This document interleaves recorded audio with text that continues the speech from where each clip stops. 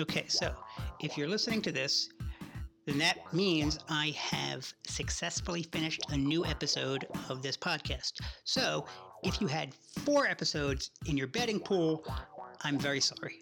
I think I might have chose that too. But now we're at 5, and I want to give you a little backstory on this episode. It is with my friend Blue Steel, DC. That's her Twitter handle. Her actual name is something else. She lives in DC. She does all kinds of stuff apparently. She'll talk about it in this episode, but she used to be a DC staffer. So she really knows a lot of what she's talking about when she looks at the news. She can see kind of behind the headlines, behind the paragraphs, and know what actually is happening.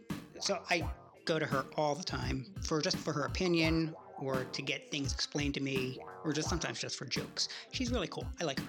Anyway, in this episode, just by happenstance, it wasn't really even planned, but like a few days before we recorded it, I had sent her a interview with Charles Blow on the Freakonomics podcast, in which he talks about his book, The Devil You Know, and his plan in it to grab the reins of power by strategically moving to specific places around the country.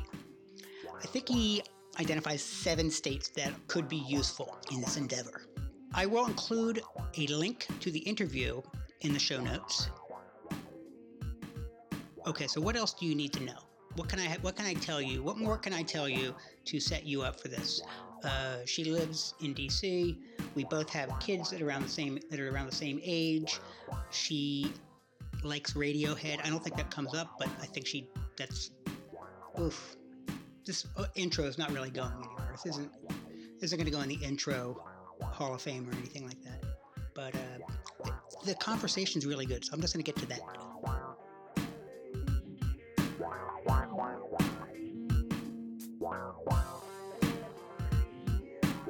I love the article you sent me regarding Charles Blow. I had amazingly thought about it a million times about where would I move if I could move other places. And I like that he actually did move. Like he was a New Yorker, and now he lives in Georgia, right? I think that's where he moved to, Georgia, yeah. Yeah, Atlanta, Georgia. But he doesn't realize the memes about Atlanta, Georgia is, sorry, we're full. African Americans tend to move around each other for safety and for ability to just kind of know we're not going to be in some serious stuff. Atlanta's pretty full. At least it does have good job situation. The housing is cheaper than if you live up here. But congestion, traffic. We could move to North Carolina. What we need is a bunch of people to move to North Carolina. But do we know if we're going to get those great amount of money if we go there? We're not going to. We'll get a cheaper cost of living, but we're going to get even lower ability to be employable. I mean, it's a lot of things that you have to really worry about when you look like me. Right. When I talk about that to people and I say, yeah, I wish we can turn more red states blue. And especially with this conversation about the filibuster in the background, I'm talking about you. I'm hoping you, Dennis, wants to move to a blue state because it's safer for you to move there. You think I should move to a red state is what you're saying? You should move to a red state. Yeah, I was thinking the same thing, because I could go there and I could be a advocate. Driving force. Right, with a vote there. But the problem is, how do you get a bunch of white people to do something in somebody else's best interest? Well, right now it's in your best interest because the cost in those states like North Carolina and some parts of Texas and maybe some parts of South Carolina are better than if you try to do the New York, California, DC thing. You can't do the Idaho thing where the salaries are still down here at the bottom, right, but the cost of real estate, a bunch of people moved from California to Idaho for the thought of cheaper real estate, ran the real estate up, but the salaries are still low. So if remote work stops, everybody's screwed because you can't get the work in Idaho that would pay for those housing. That is almost just a small discount from living in like DC or California. You have a couple of good states, North Carolina being them, Georgia being the other one, where you still have good employment and the housing costs are still low. But where in Georgia? where in North Carolina, you kind of need people to kind of spread out, else you're going to have a situation where you have one blue dot that's just outvoting the red dots, and you can't get anything else in. So you get the senators, but you don't get the House. You don't get the House, and you don't get the internal government controls. That's what Georgia has. It has Atlanta in the middle, basically starting to outvote the rest of the state. But then look at the response the rest of the state did. They restricted the ability for people to vote because they don't have other concentration of population that is liberal voting in their best interest. They're like, oh, we're gonna teach them. The state house came together like Voltron and deprive people of their votes that are in concentrated places. I love America. It's a beautiful country. I like the diversity of topography. I don't like feeling that I'm concentrated or trapped in one little small area. But I remember reading Kurt Vonnegut and wanting to do Route 66 and then remembering, oh, I'm Black. I can't necessarily feel as comfortable driving from one part of the country to another. I'm kind of just soaking in all of the different diversity in culture and people that someone else that doesn't look like me can do. My wife is Colombian and she sounds very Colombian. She looks white. She's a white Latina. Yeah. So just to see her, she looks like a white woman. But as soon as she opens her mouth, she sounds Colombian. And right after Trump was elected, we drove down to see my family in New Jersey, and we had to go through some real rural areas of Pennsylvania to get there. And she was it was right after the election. We didn't know everybody didn't know what was going on. Like, are we going to go full fascist or what? So I can totally get, and she's, like I said, she's a white Latina. Yeah. If you're Black, you can't. Yeah, you wear it on the outside. Yeah. I wonder about that too. Like, my husband has an interesting story of when he was in Honduras for the first time, there for 2 years in Peace Corps. And I can only imagine. And when you're not, to empathize with your wife, when you're not, when people are still in a what are you kind of phase, it could actually even be a little bit more nerve-wracking because they're getting ready to be full racist and they're not sure if you are one of them. And then they can bring you into that racist space and then turn on you in the middle of it. Is your husband light-skinned? Yeah. I don't know if you saw the full of him when he... For a bit. I did not enough to really get a full... Yeah. He's, I would like to say he looks like, if you're end of the summer, you think he's just a tanned... Right now, he's in the worst of it. He hasn't been out the house. He just looks like he has an old tan if you don't really notice him very closely. I think he was at work somewhere. He just started his job and he was there for 2 days and somebody just came up and it's like they had hired somebody to ask him. He's like, what are you? Just asking, what are you? It had been bothering the woman for the first 2 days of him working there. Yeah, it's one of those things where I can see why that would be uncomfortable. I would not go and do that. But I would also be very curious. It'd be if I see somebody, I want to know all their background. I want to know all their history. Yeah, I think he's got to be comfortable with what his look and his sisters and brothers look are because they range the scale. These Southern Virginian, I was doing his ancestry. They have a bunch of people who passed and just went into different parts of society. And then he has relatives who can totally not be perceived as Black, and he has others that in his immediate family that are obviously more obvious, and then there's him and his few sisters and brothers, and you don't know who they are, but you have to figure out how to get you and other people that look like you to move to states. Charles Breaux wanted us as African Americans to move to the Great South, and maybe it's possible in Georgia, maybe it's possible in North Carolina. But I fantasize about starting off at 270 electoral votes and never having to worry about that ever again. We say this is safe states and this is non-safe states. If we knew we are automatically the party that can win each presidency right away, we don't have to necessarily worry about the filibuster and we can get things done. So how do you get your friends to move to, let's say, South Carolina? Well, I have friends who have moved to North Carolina, and I would move to North Carolina if the situation was right. I really like North Carolina. I like North Carolina too. Durham is really where a lot of jobs are. It's a technology corridor. I agree with what Charles Blow is saying, but it's easier said than done. I remember West Virginia, Shenandoah, beautiful state, gorgeous houses. You can buy a huge, probably 4-bedroom, 3-bath for $300,000, an hour or 2 hours on the Metro Rail in DC. And I remember thinking to myself, this is a gorgeous place, but I would never live here. Right. But here's the thing, though, about Charles Blow's interview. It does not rely. And you're right. People like me should be doing more to get us up to 270. But the cool thing about Charles Blow's idea was that it doesn't rely on people like me. It is something that is completely within the Black community's ability to do themselves. And I don't mean that as like, you guys go do it. I mean like that. I thought that was like a cool way of thinking about how you can take over from the inside. I liked that he phrased it from that point, and he looked at the historical context of the push and pull, what he said. He looked at the historical context of the push and pull from the last time we made this big exodus to the north, right? And we did it all together. We kind of all together rushed in.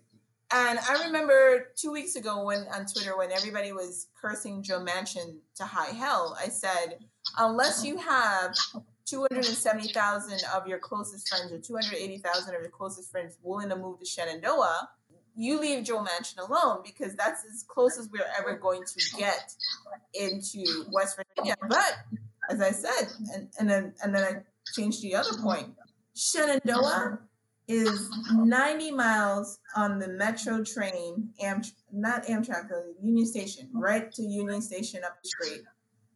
It is a great commute. I know people who do it all the time. I will implore you to do it.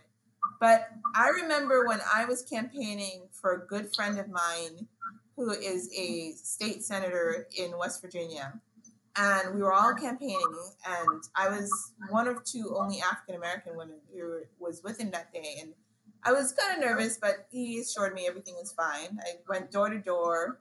I got these weird looks, but I did my job canvassing. And then at the end of the night, we went to this really cool bar to hang out. And I remember coming in, and it was me and this beautiful girl, Tiffany. We were two African-American women. And you can hear the record scratch as we had a record scratch moment as we walked in the door. And it was fine. And we're eating, and it's like we can see the stairs staring at us. And then all of a sudden, I'm at the end, and all I do is I feel like the touch on my hair. And I turn around, and the guy like turns away really quickly. And it's the most cartoonish look. I was like, can I help you? And he's like, nothing. And I was like, this is just bizarre. Oh my God. It's that people don't know they don't know how to respond. There's different levels of racism, and one of the levels of racism is just not being comfortable around Black people. Or treating you as if you're the same level of human as they are.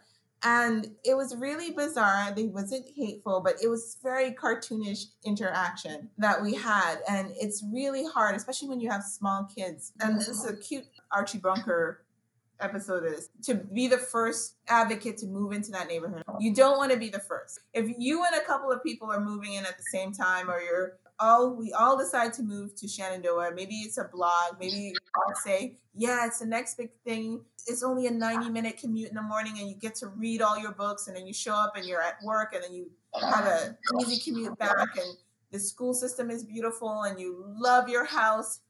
Watch, we'll all be in there together. We'll all show up in the African-American community, and we'll bring that number higher. But to do it by ourselves, we don't fly without a net. We need to feel like there's a system in place of support.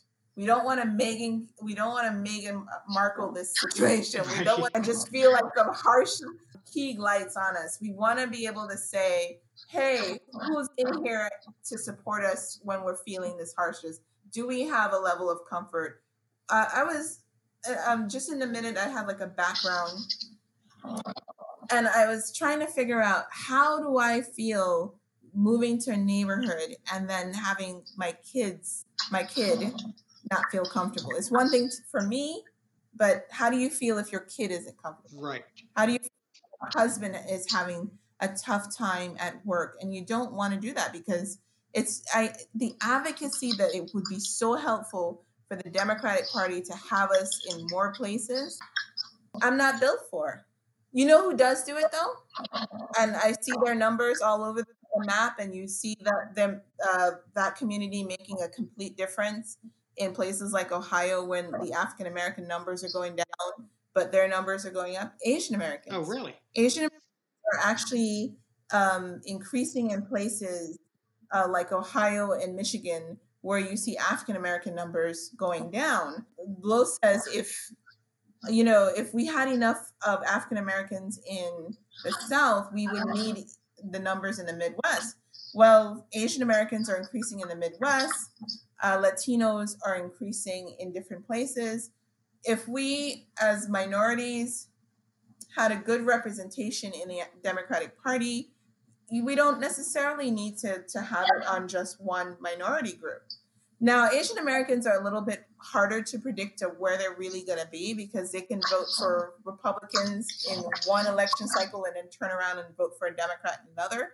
And they don't seem to, I hate to say they, because they're not necessarily a monolith, but we don't have a lot of polling on their community.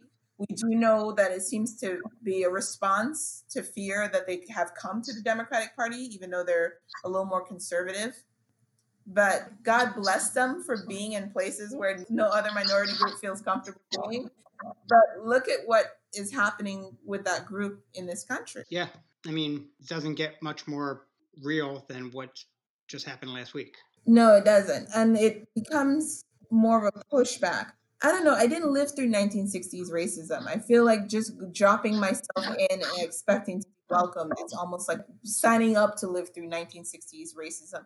I am a little chicken living right here in Washington, known as the Chocolate City, which is a lot less chocolate than it used to be, but it's sweetly Chocolate City because of the power, the Black power dynamics that it has here. And you couldn't get such a sweeter deal for living in a very, very uncomfortably racist place like the United States. DC has always had a Black power structure, always had a Black mayor. I remember the first time I came down here and I would see the people who grew up here like honking at the police and telling them to get out of the way. And me growing up in New York, I'm like, you could do that with the police? Wow. So I don't know what it's like, and I don't think people could personally ask to do that. I think Charles Blow found a place that he could do it in, Atlanta, but Atlanta is full. So what is the other strategies that we have to get us to 270? But I like the strategy of getting the Democrats to almost like a permanent 270. Well, what about DC statehood? Do you think that has any real chance? Do you want them to kill me if I answer how I really feel? No, I don't know. What do you want? I would love DC statehood. You don't think it's going to happen? Do I think it has an amazing chance? I think it's through the front door. I think Republicans are going to have a serious pushback if we try. I would love to be pleasantly surprised. I'm going to say that. I would love to be pleasantly surprised. Like I said, that's basically giving us not just a 270, but an out on the filibuster. It's giving us a really comfortable margins, and I don't think the Republicans want to play it like that. The thing is, though, but it can't. Right now, we exist in a world where everything is like razor thin, and it has to go. Why is it like that? Is it because it balances itself out so that there's this many people on this side, this many people on this side, and the politicians change their policies to make it stay even? You know, I would have thought that, and I can't say I feel comfortable with what we're making even. I think DC and what we're talking about, even from I got to Washington, DC in 1999, and I just graduated undergrad, so I'm going to basically out on what age I am. And I remember who I used to talk to. I used to meet with my counterparts at the Young Republicans. We used to meet once a month for brunch and just kind of go over things. So you and the young Republicans would meet for brunch. Yep, every month, once a month. That does not sound like anything that would happen nowadays. It would never happen now. And it could not even happen now.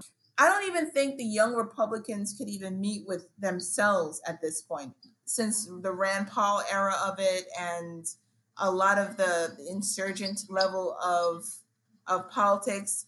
We're barely held together within our own parties, much less across parties. The ability to meet in the middle and to compromise and to come to consensus is not existing. Each party has a sector of it pulling it almost asunder. I think what we need to do, I think we just need to make as many changes as we can for the better.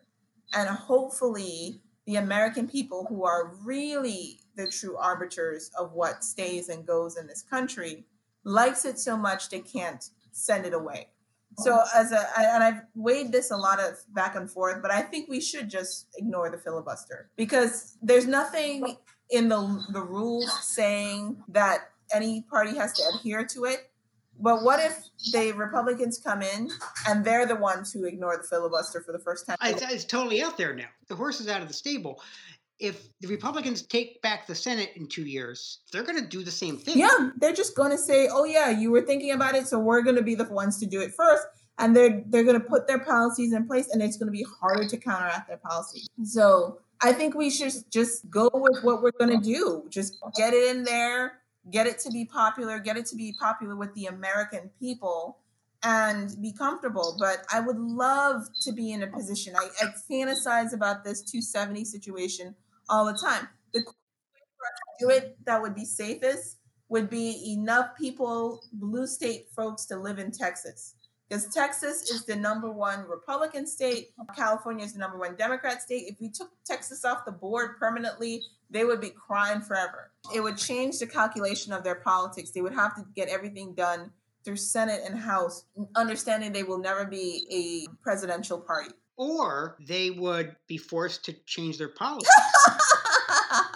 No. It has to happen one day. I mean, the Republican Party can't just keep on getting more and more extreme. It has to out-extreme itself at one point. I think there's such an ingrained appeal to people who want that kind of politics to exist. And that is who they are. And they have found a way to exist from the minority, and they exist hardcore from the minority, which beats our numbers. But I don't think they're ever going to change that policy, because fundamentally it's based on a sense that I am working for me, and I want to keep this country a place where I recognize and it is for me. Now, I'm staying away from calling it outright supremacy. That's nice of you. Not necessarily nice, because I don't think people necessarily recognize themselves in that way. But it's definitely me-centric. It doesn't even make any sense for the long term. It doesn't make any sense for any benefit for the country. But it's all based on, you know what, I want to feel this way at this time. Individualism. America is founded on a toxic form of individualism. Exactly. Especially where we come from on Twitter. If people really went for the capitalistic ideas, equity would exist a little more, because I think there was a study that said we lose something like $2 to $3 trillion just in the US alone on racism. Yeah. We put aside the ability to make money for the ability of expression of our own supremacy. We will be like, nope, I want to feel like I am on the top of the food chain over me being able to capitalize on this financially. I think there's a lot of people, if you gave them the option, like, we'll give you $1 million, but we're also going to give all those people $1 million, they'd be like, nah, don't want it. Yes, exactly. Someone said it best. They would burn their own house down just so you can choke on the smoke.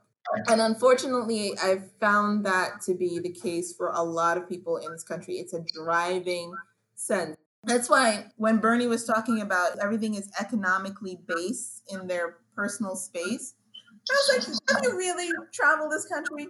Have you really met Americans?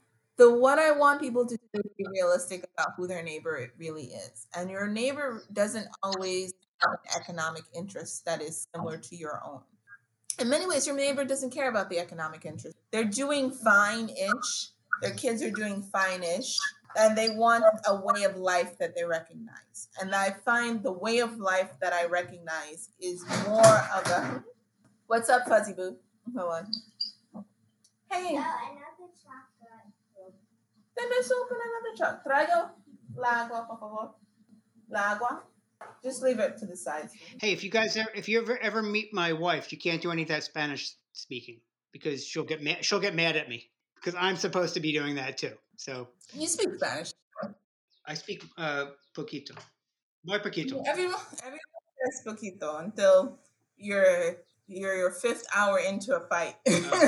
No, but I go to Colombia all the time, and I still don't speak Spanish. So like I have no excuse. Do you not speak Spanish because you worry about your accent, or my God, no!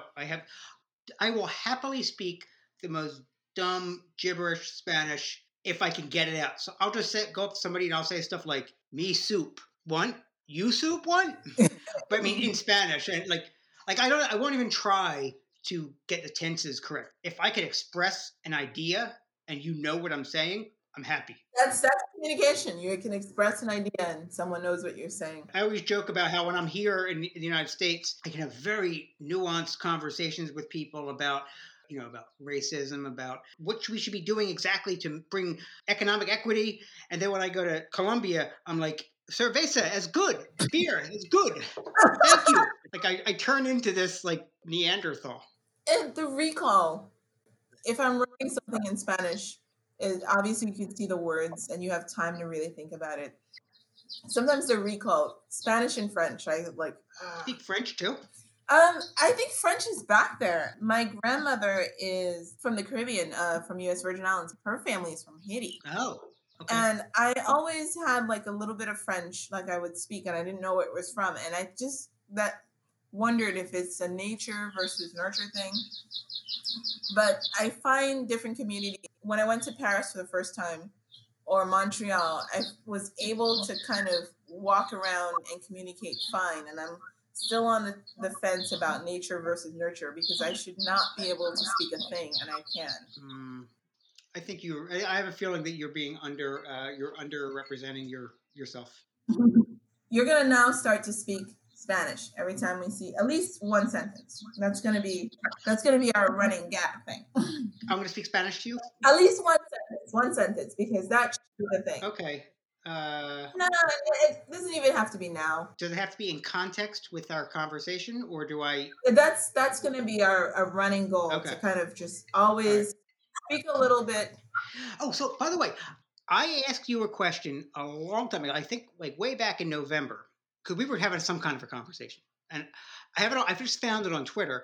Your response was, "Well, I'll tell you when you start your podcast." So I was like, well, I got to start the podcast now. So that's one of the reasons why the podcast exists now. That's good. That's good. I'm glad I'm so helpful. I wanted the answer to this question. So let me find it real quick. This was on November 6th. So we were coming right off of some victories. This is you talking now. You had progressive Twitter trying to reason their way around what has been a basic fact for decades, that you cannot win the nomination without going through the Black community. They've tried every pretzel bit of logic to ignore that fact. Progressives don't live everywhere, and the vote in Brooklyn and St. Paul isn't going to stand up in the Sun Belt, Southwest, and other parts of the Midwest.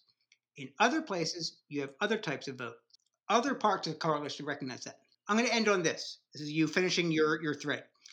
I can be here all day, but Black people again saved the Democratic Party, and I agree with you on that, with wing lifts from other groups in the Southwest and Midwest.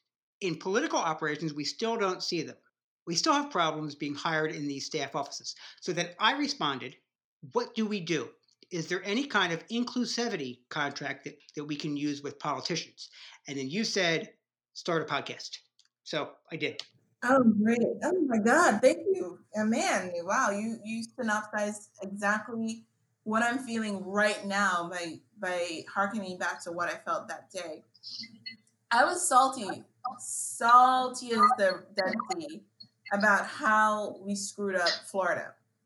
And we screwed up Florida really, really bad. And I have friends on the ground in Florida who talked about how people dumped people from the Midwest into Florida, which is not totally bad because I've worked in other states that I've never really lived in.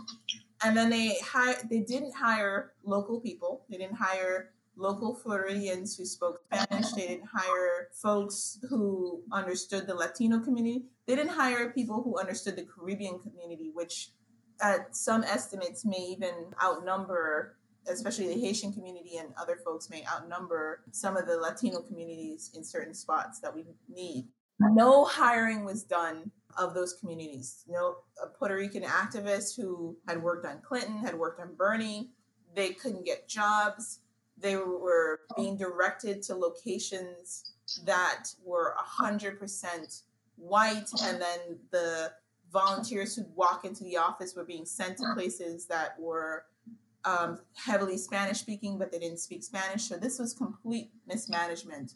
Was this a state Democrat thing, or was this? No, this was. I hate to say this, but this was Biden's operation in Florida. And what? How? Florida operation. We have not had a good Florida operations in a long time, and I don't understand why. And I've almost come to write off Florida, and it shouldn't even be written off, because Florida gets more and more diverse, and it feels like it gets more and more further away from us. Yeah, I don't get it. I mean, I understand that Cuban Americans, they're a little bit more likely to be conservative than New Yorkers, but I don't know, man. It seems like we should have Florida. We should have it. Puerto Ricans tend to be a 2-1, like 1/3 of Puerto Ricans I've noticed tend to be more on conservative side Republican, and then 2/3 tend to be with Democrats. I hate to be so calculating and cold, because the data scientist in me kind of takes over. Are you a data scientist? You remember we talked about that certification for data science? Oh, okay. That's what my wife does. Oh, really? Yeah, she talked to her one day. She does she does amazing stuff with this group, this company.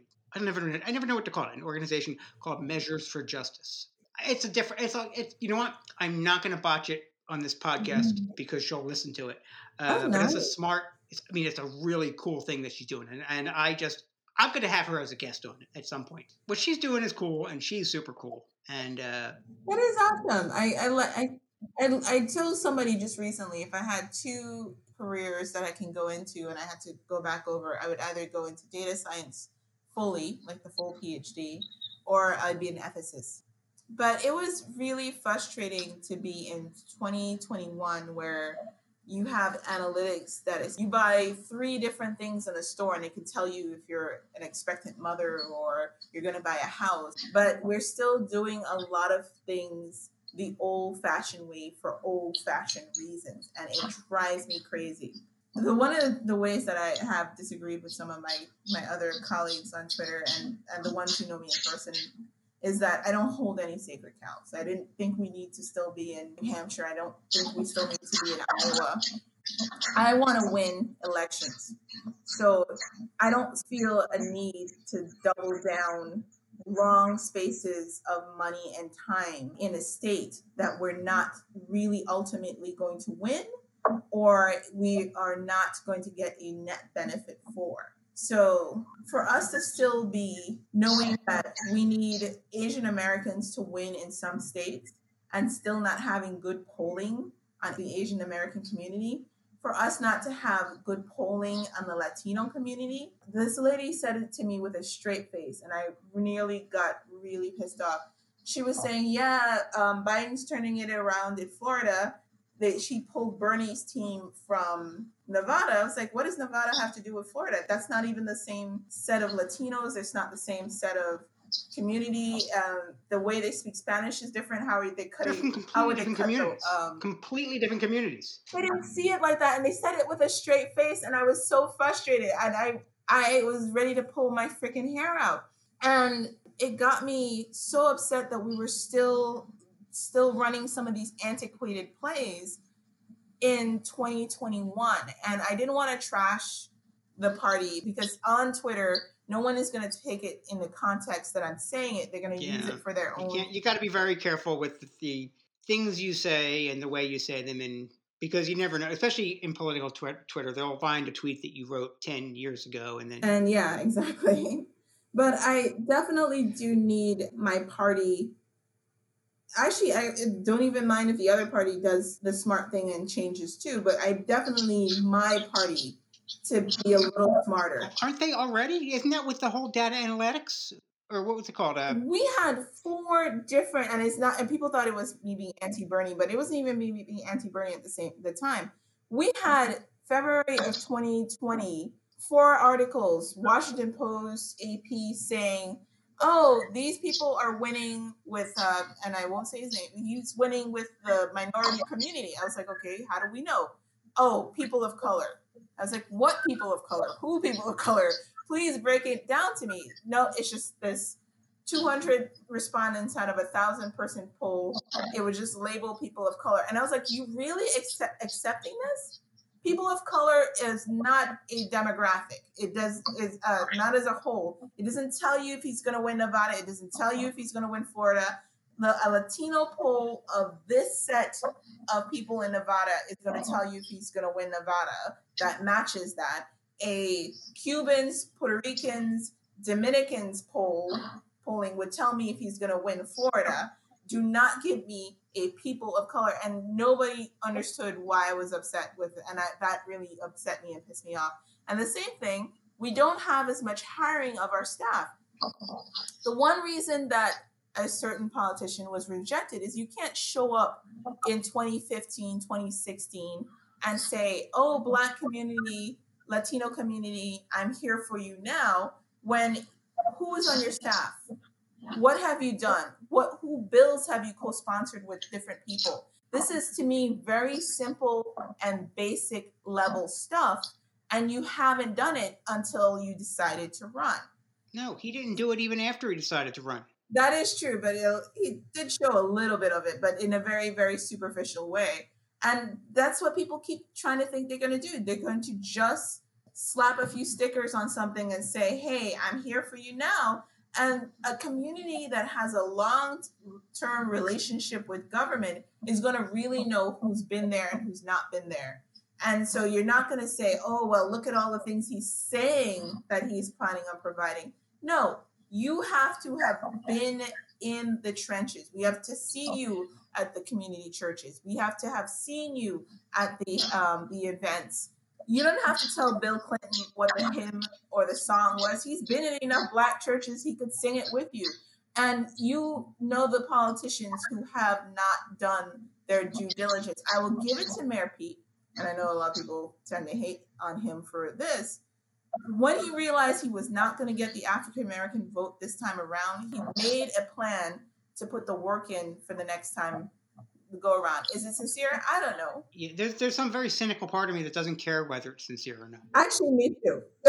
I want to see the people do the work. I want to know that they're going to go in to a job with these people's eyes on their shoulder. They're part of that person's interior audience. Exactly. Understand that you cannot get around us and stop trying to keep doing that. I think one of the things that bugs me about some of the discourse is that it disregards a community if they can't win it. And that's not how it's going to play. And it's going to be a hostile act to keep trying to disregard this community without trying to win it. At least flirt with me. Come, give me some of your best lines, but to can say, hey, you're not listening to me. I wasn't here last year. I'm not even going to try to win you. And then go around. Well, that's how come you end up with 26% of the primary vote. Yeah. I mean, I feel like, we've gone over this 100,000 times. Yeah, we have. It keeps reemerging. Well, here's what I want to know. Do you think that a lot of the problems that were happening in Florida with like the antiquated machine that they had running down there, was that because of Biden? Do you think a younger candidate would have brought in a younger vision for outreach? I will say 2 things about the whole Biden situation. I honestly do not believe anybody could have won 2020 except Biden.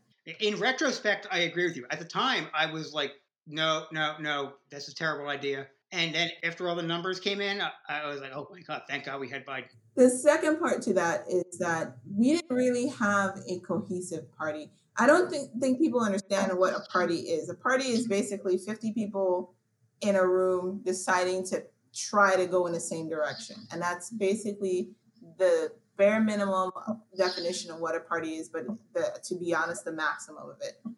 People keep saying that the establishment was really for Biden. Who?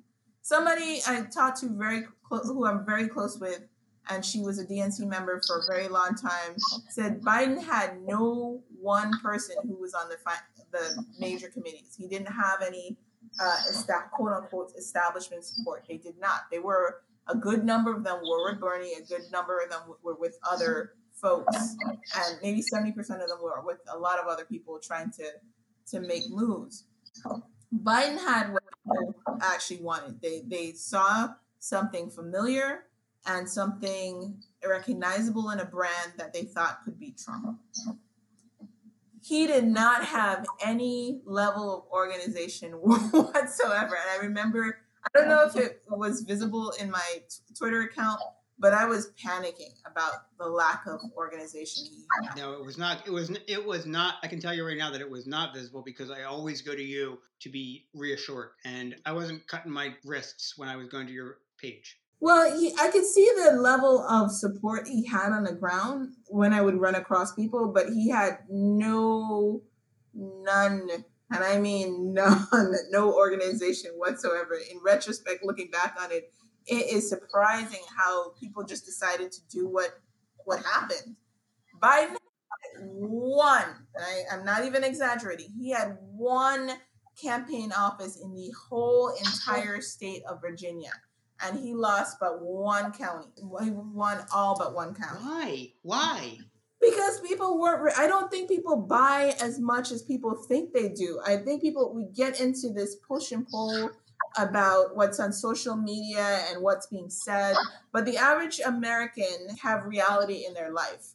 I have employees. I have employers. I know what the bottom line for things are. So you telling me something as an explanation doesn't mean I actually buy these explanations.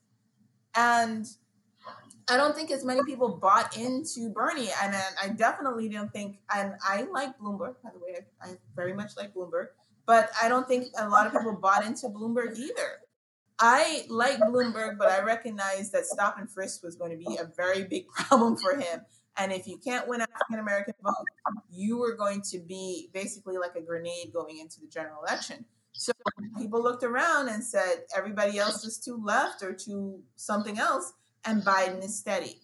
And I didn't realize how many people had internally made the same argument in their head. Because I was surprised. I looked on those Super Tuesday numbers, and I was just floored by how well he did. I went to different locations, and I was driving around and checking in the offices for different entities. And I knew he had lots of support, but I was really, really surprised how with no operation, I mean like none. He won a lot of places. He spent not a dime nor a day in, and he just got it done. And once he won Super Tuesday, I knew the rest of the dominoes were just easy. Oh, yeah, that was it. That was the end. By then, the money would be flowing in, and then people would be gearing up to help. So I want to stop for a quick second and make a little parenthetical. I know why I should give a shit about your opinion about this stuff.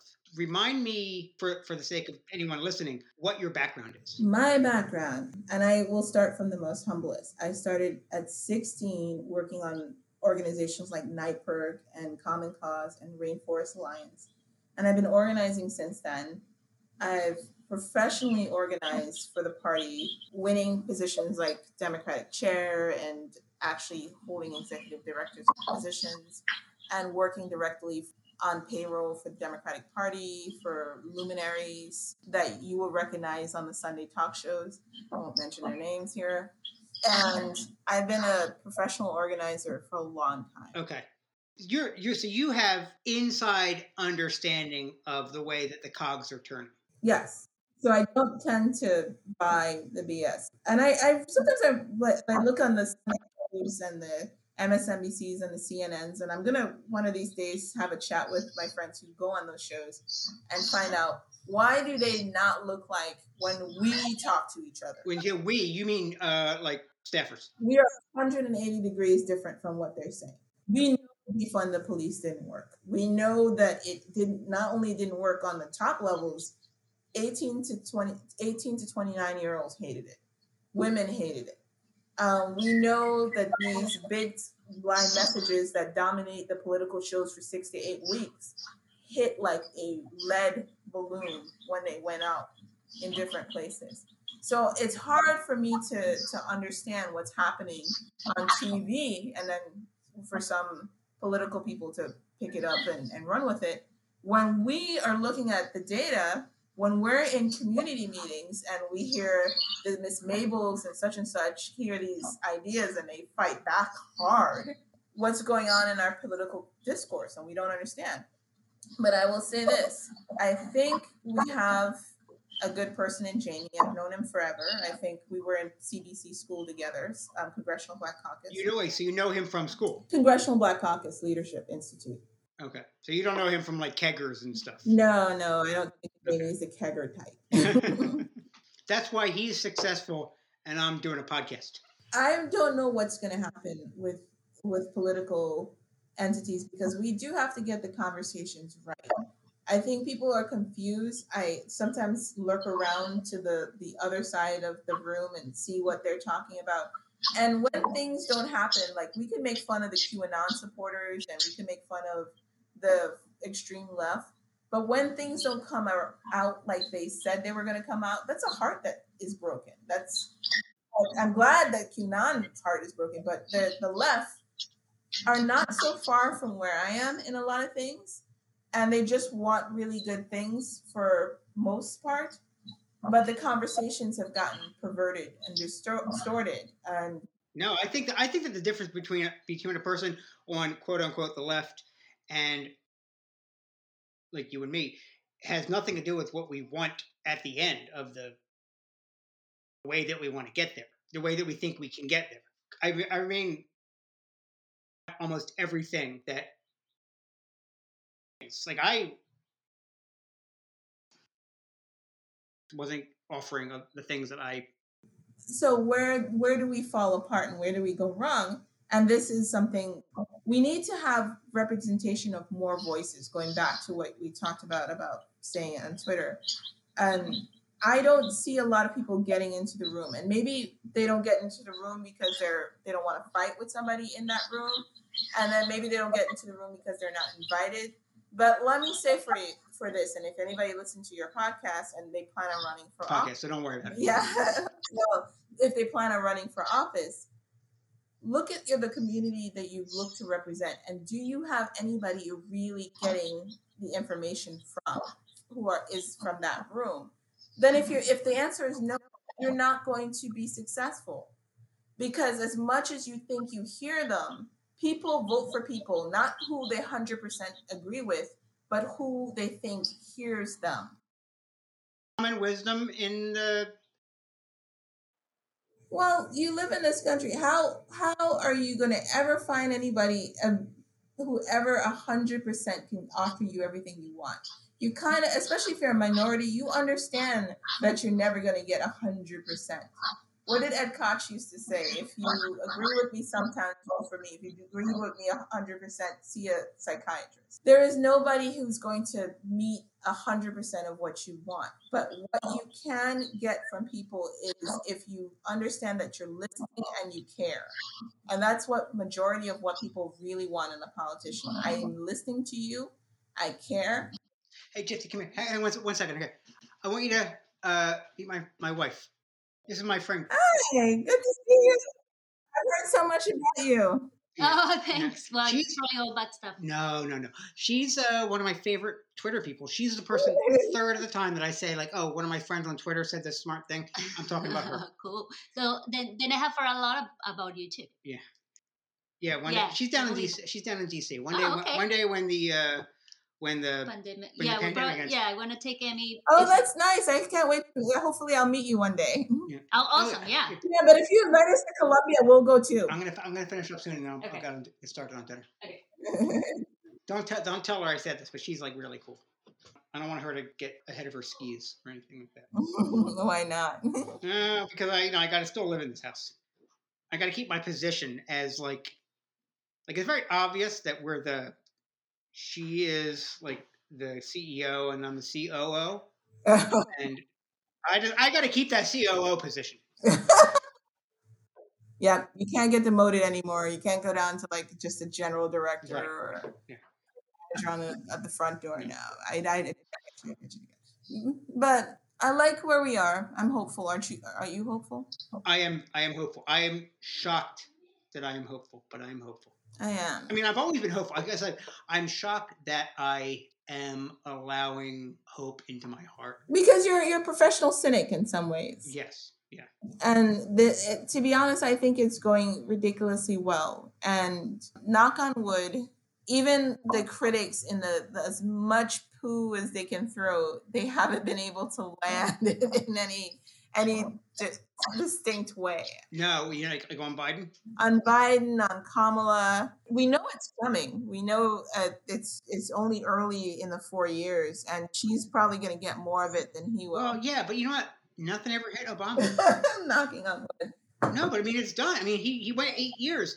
They never got a successful scandal out of him. They never, but she's a Black woman, and I think we get it a lot harder. She's going to get it as a woman, and then she's going to get it as a person of color, and I think she has a harder tightrope to walk because of that. But there's two things that I'm a little hopeful for on her. One, because they did Hillary so dirty. There's a lot of people pulling back a little bit. Yeah, I really think they got her. I don't think she deserves 90% of what they hear. Nobody does. So that doesn't make any sense. She got it worse than Donald Trump got it. Exactly. So I think they're going to be people ready to protect Kamala because they saw what they did to Hillary, and they're going to rally around her a little tighter.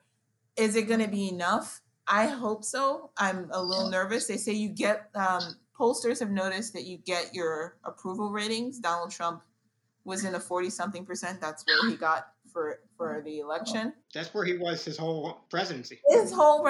So Kamala is somewhere between 50 to 54%. Hopefully she stays at that level. And maybe when she runs for office, then she'll get that level and we'll finally have broken that last glass ceiling for women. But it's going to be a long and enduring 4 years. I wanted Kamala Harris as our nominee as a fuck you to everybody who gave us Donald Trump. I mean, like I wanted it to be like a response. Like, oh, you don't want Hillary Clinton? How about Kamala Harris? And like I was saying before, I now in retrospect assume she would have lost. But I'm very hopeful for the future. And I'm happy to have her there. I would like to know, and this is going to be the most like cliched question that I'm going to ask you. Like, as a Black lady, what do you think of having a Black lady as the vice president? Like, you're not just Black lady. You've been in the party since you were 16. And now there's a Black woman at the top. You don't even allow yourself to celebrate as much as you've been celebrating since even hearing her name in contention. I will say this. I donated so much money from the time I heard her name, and I've donated to Biden as well. And I was one of those people who were early supporters of Kamala Harris, but I kind of knew what a lot of older Black people knew is that the country wasn't going to let her go too far. Mm. So I always I didn't say it on Twitter, but I always kind of knew it was going to kind of be a Biden-Harris kind of thing, even a year out from even last year. Well, I remember that you were earlier, one of our first interactions on Twitter, I was like unabashedly Kamala Harris. And you were like, I'm keeping my options open right now. You know, in retrospect, I mean, not in retrospect. At the time, I thought it was really smart. And I was like, oh, yeah, maybe I should be less dumb. I was very happy to see you come into the Harris camp. I already had probably donated like so much money to her campaign by then. Because I kind of think I knew that this wasn't a change election. This was not one of those elections that would have swept her in. Yeah, I wanted it so bad. I wanted it so bad, though. I wanted it like to be like a knockback. Trump happened, and then we just like immediately hit it back. Yeah, I think I was listening to a lot of African American folks that were like, "We need to get Trump out so much. I'm not even going to risk to put her out there and have her be savage. Yeah. When I think back, that makes perfect sense. And I wasn't hearing those same voices at the same capacity that you were. But I did have some conversations with Black friends. I was like, come on, Kamala Harris. And they're like, no, Joe Biden. Are you serious? Yeah. And like they were being very like critical of me for being so anti-Biden. I liked everybody who had heart, so I was never been any critical because that's where your heart was. And there's nothing wrong in the heart that goes for Joe Biden. He's a really decent and loving person, as you can see. But we had to get rid of Donald Trump with a moral authority, and we could see that the path was very, very, very, very, very thin. Well, you saw that it was thinner than I saw. I thought we had a wide open expressway. No, I was totally wrong. I thought that we had it in the bag from like the midterms. No, people will lie to you about how they feel about certain things. And one thing that Donald Trump did very well is he said, I am for your place in society, no one else's. And that is a very appealing statement, as we saw before. I'm going to put you first, no one else. And that is a very appealing situation for very many people in this politics. A chicken, like you said, a chicken in every pot, especially if it's only in my pot. A chicken in every one of my pots. Yes, and every one of my friends' pots, but not people's who I don't know and I don't feel a certain community with. If you take their chicken and give it to me, that's even better.